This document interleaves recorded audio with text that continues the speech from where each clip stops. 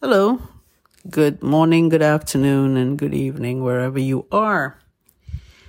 This is your host, Naziati Muhammad Yaqub, and for today's topic, it is an interesting piece because I'm trying to find the content for a book that is more of a memoir describing my mental health journey beyond therapy. And it is based on what I would talk about if I talk about teaching. Yes, I was referring to Haruki Murakami's book, what I talk about when I talk about running. And I thought that was a good, effective way of conveying your message and talking about yourself in those terms. So this particular podcast, I'd like to talk about everything is personal. Now, when you talk about everything is personal, in creative expressions, be it in writing, in drawing, in scheming, and doing a project, a creative project, whatever it may be. Writing songs, for example, creating music, everything is personal, because if it's not personal, you won't feel it. I've discussed about feeling is important rather than thoughts. And this comes from psychology and the sort of understanding about mental health. Yeah. So going back into my design thesis year in the year 1990 was the final year of my Part 2 architecture course in London. It was called the North London Polytechnic at that time, and located in Holloway Road. My supervisor was great. She helped me along the way, pushed me along the way, but I reckon that she thought I was quite independent in forming my thoughts and my thesis. And it's just that she just pushes me along. I just have to see her every week, and that was important, and I did. Even if I was late or I didn't have much, and it was more of a negative rather than positive report,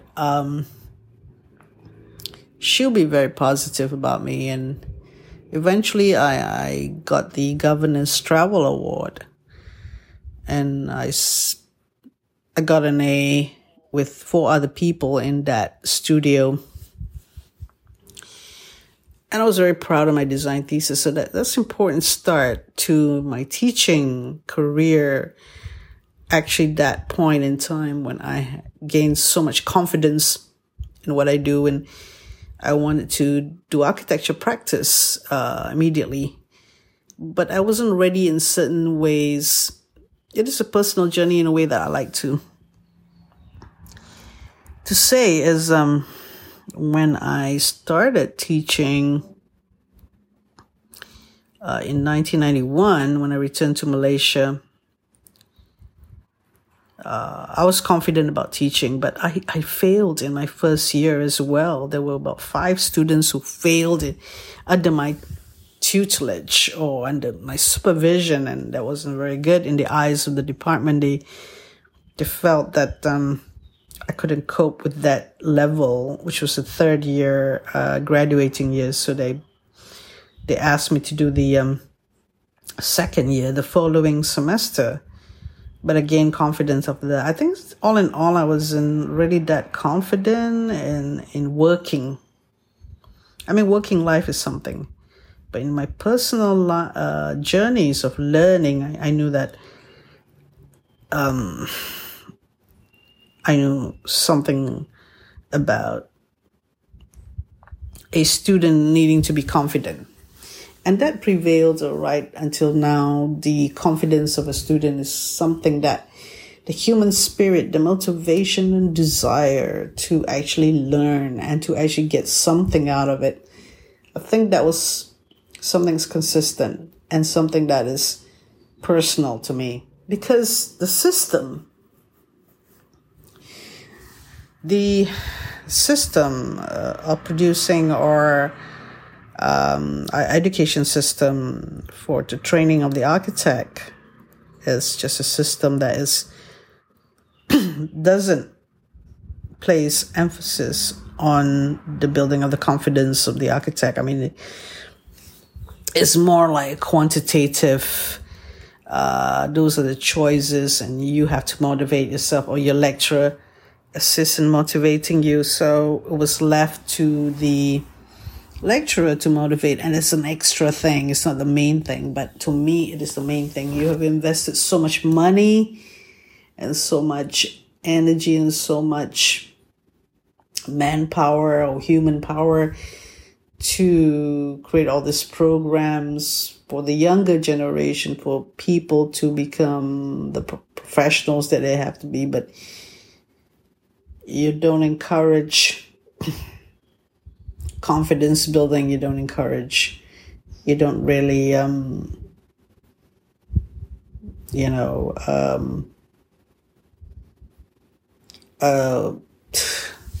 shall I say, focus on the psychology aspect of designing the curriculum.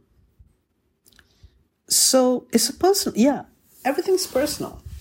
The point is, when in the practice of professionalism, if you know of the motivation, it's a personal motivation, people tend to take a step back and think that that's not right, that there is a difference, there is a clash or a conflict between professionalism and personal motivation.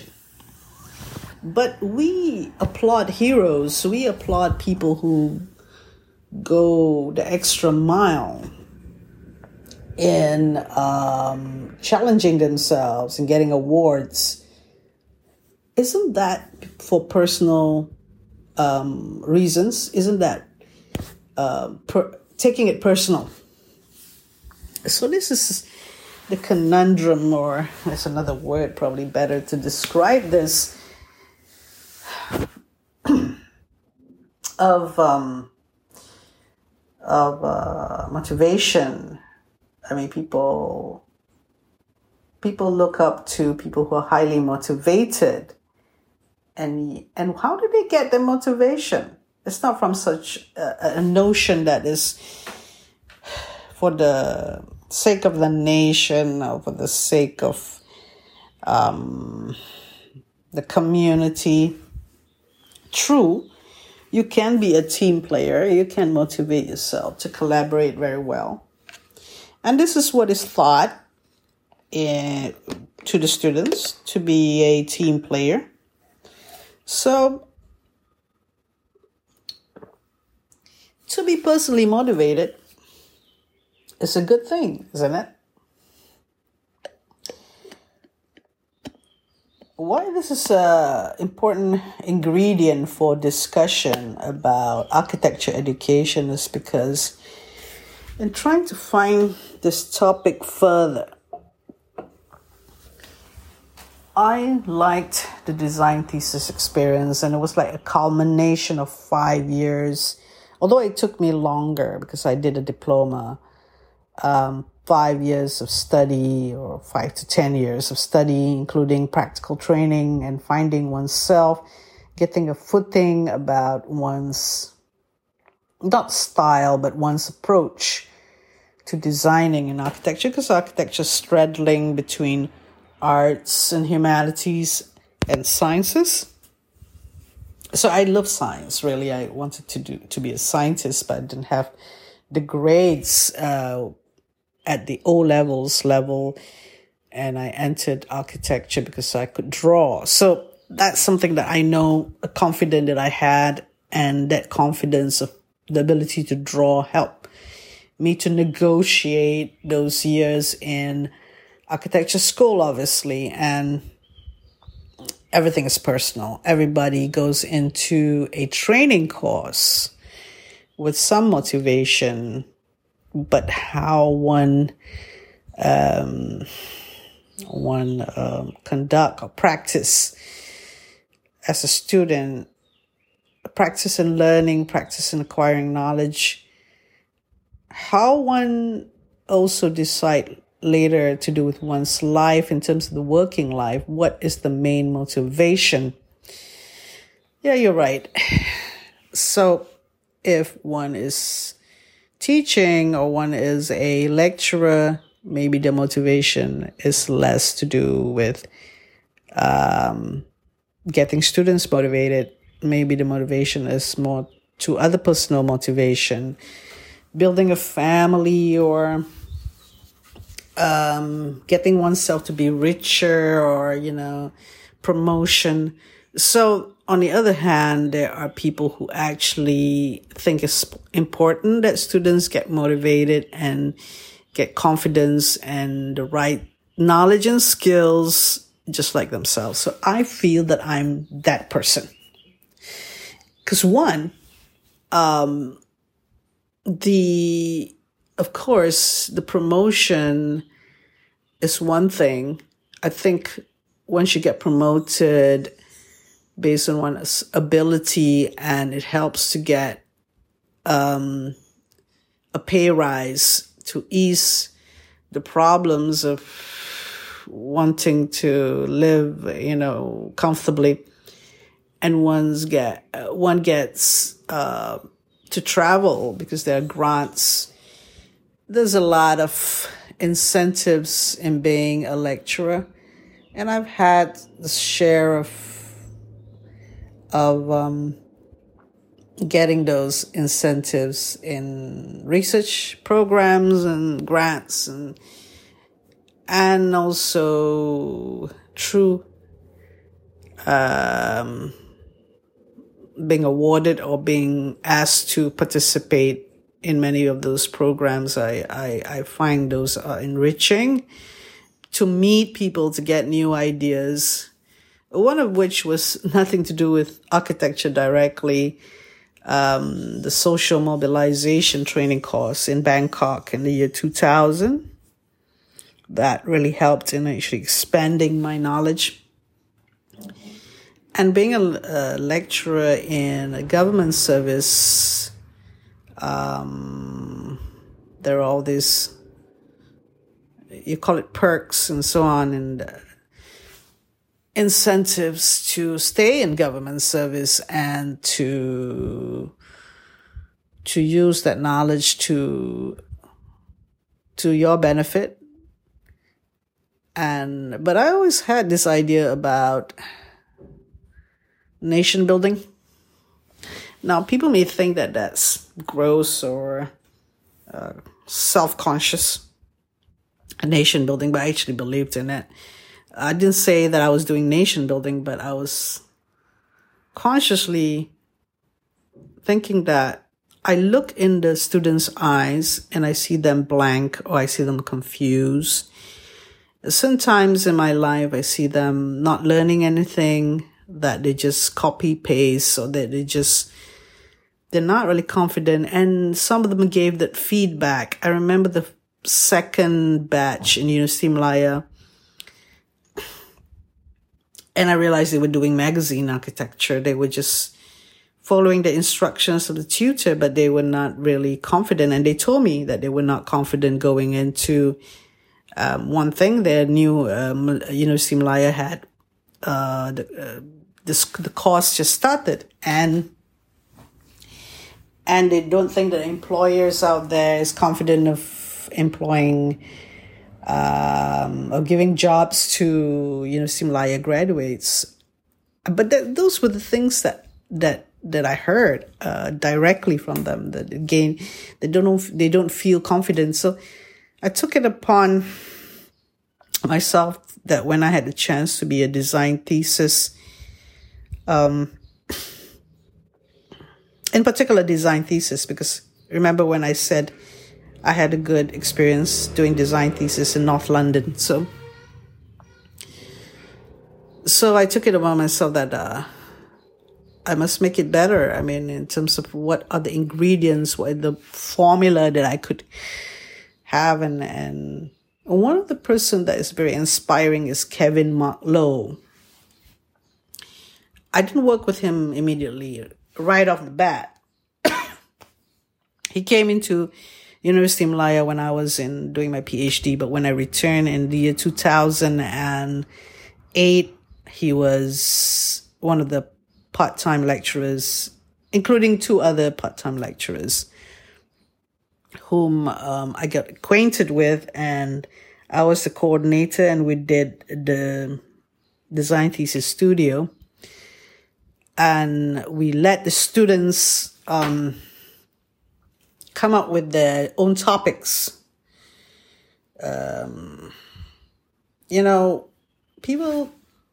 There is this perception that design thesis is for students to come up with their own topics, their own site, but it's also to do with the whole experience of the relationship between the tutors and the students, and the whole experience of learning design thesis.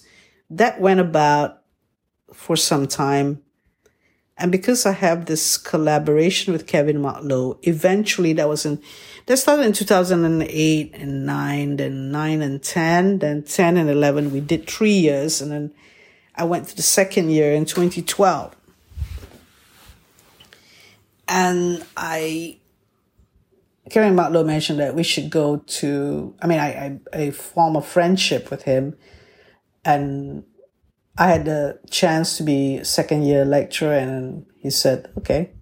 And he would be interested in the younger years, because we have the best influences in the younger years, which I agree. We tried to take the curriculum and make it better in the second year. There was even a housing design where the department didn't like it and they thought that's too advanced for the second year. But I was talking about, it's more to do with the, in between spaces, in between the modules, or the accommodation.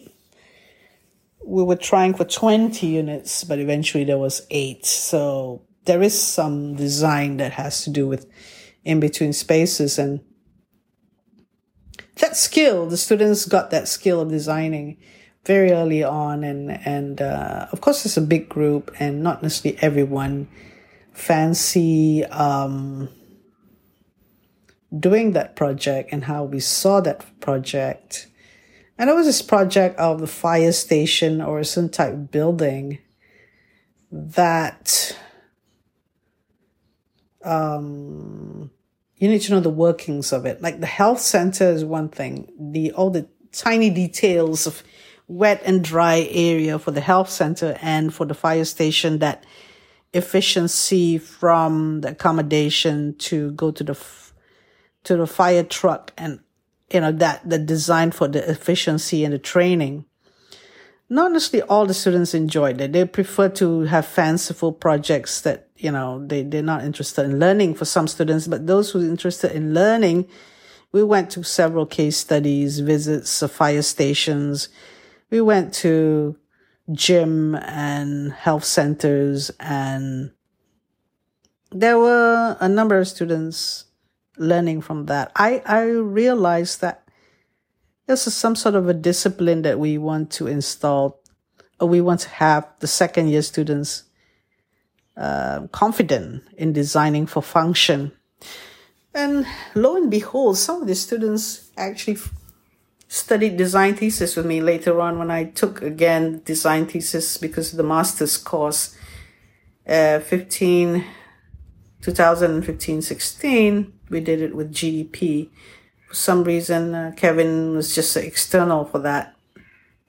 Then Kevin suggested to me that why don't we go for context specificity, since I'm doing the design thesis here. So the following year in 16-17, We did Kampong Baru and Bukit Selon in Bukit Bintang. So there was two groups, and they went and studied the urban environment, and it was a good start, but I got sick. I had to go. I was hospitalized half of the year.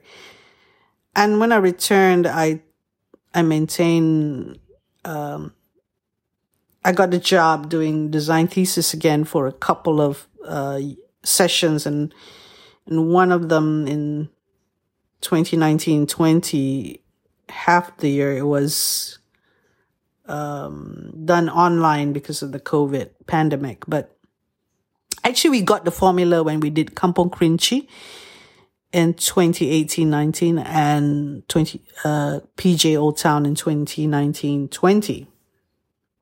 We got the formula for context specificity. We got the formula for how to coach the students so that they're confident and that they're self-sufficient. We got the formula finally and how to ensure that the student go through the detailed design process, because some students really they don't do detailed design. I mean, during my time in the late 80s, we were doing things manually, and detailed designs part of designing and expected. But later on, somehow the curriculum don't place emphasis on detailed design. And I reckon it's partly to do with, there's a lot of work to do with that stage, and to coach students to do that detailed design, there's a lot of work. But I was always interested in detailed design, even in the architecture practice. I love contract implementation and site supervision stage. I love doing schematic and at the same time resolving the plans in more details, not only the plans, the whole building. And in fact, after an unfortunate situation where the start of the 2021 studio, I was asked to do the second year. I continued with detailed design emphasis with the second year, but the programs were, I wasn't able to control what the program should be, and there's no more Kevin McLeod because he does the practice a lot of detailed design, and that's what his expertise is. And for some reason, the ability to do detailed design, we're not just talking about planning layout in general or design strategy or site planning. We're talking about the massaging of the plan over and over, from 6 to 12 times. Yeah, 6 to 12 times you change the design because of the many design problems that you need to deal with. We do that with the students. And I continue doing that with the second year. I don't know whether they appreciate that, but I think that would be an essential skill to give them confidence. For the second year, I tried to do in the last 1.5 years as much as I could to coach the students in this skill. And I hope in the future they will appreciate detailed design as a fundamental tool to gain confidence to be an architect. It's true that less and less students become architects, so those who decided to become an architect would benefit from this exercise and practice on detailed design. So, in conclusion, everything is personal. Everything that we do is personal. My personal agenda is to help the student to be mentality monsters or to be strong mentally, to be confident in their skills. And architecture skills, detail design is an essential, fundamental skill that would give rise and confidence for them to able to cope with being employed in the architectural profession. So we did the job. We did the job as facilitators or as people who are teaching the students. We gave them the environment to excel in that respect. We give them the teaching. We give them the facilitate the learning for them to build that confidence in detail design and design development concurrently. To me, it's not like an option. It is mandatory. It's something that is wrong. Personally, I feel it's wrong if I would let them off with schematic design and yay, there you go. No. What do you do? What's your moral compass? What is your teaching ethics if you just let them go off into the sunset of being an architect without doing detailed design work? Yeah. I would think the formula is 5 to 12 times of design development with detailed design for a project. I mean, if the project is 5 weeks or 9 weeks, a few times stabbing at the detailed design. Students would like to cop out because that's the nature, of changing schemes, rather than doing detailed design of one scheme, right? When they get a scheme, they're happy to just do it, complete it as it is once or twice. I mean, that's the nature of it. But we want them to at least do it 5 times before they get the right scheme done. Half and half. Some students don't really like it and some students like it. That's why they change schemes totally. Want to avoid doing detailed design because you have how many weeks and change, and then not much of a detailed design, and then you're happy, and that's your problem because you don't really do the learning. But as a lecturer, we know that that's the bread and butter of what an architect should have in his skill box or her skill box. Knowledge is something else, and the realization and understanding in the environment that could induce the student to build confidence as well. So there's also the personal side, but we did what we can. So all in all, that's my take on everything is personal in architecture education. Because we take it personally, we improve others. The feel is there. We want the feel, the emotional part of things. We have the care. We need to be in control and want the nuances, the highs and lows of what we do, and it's relevant to our learning and understanding and how we build confidence moving forward, and how we could set the ground or set the foundation for further exploration or further investigation.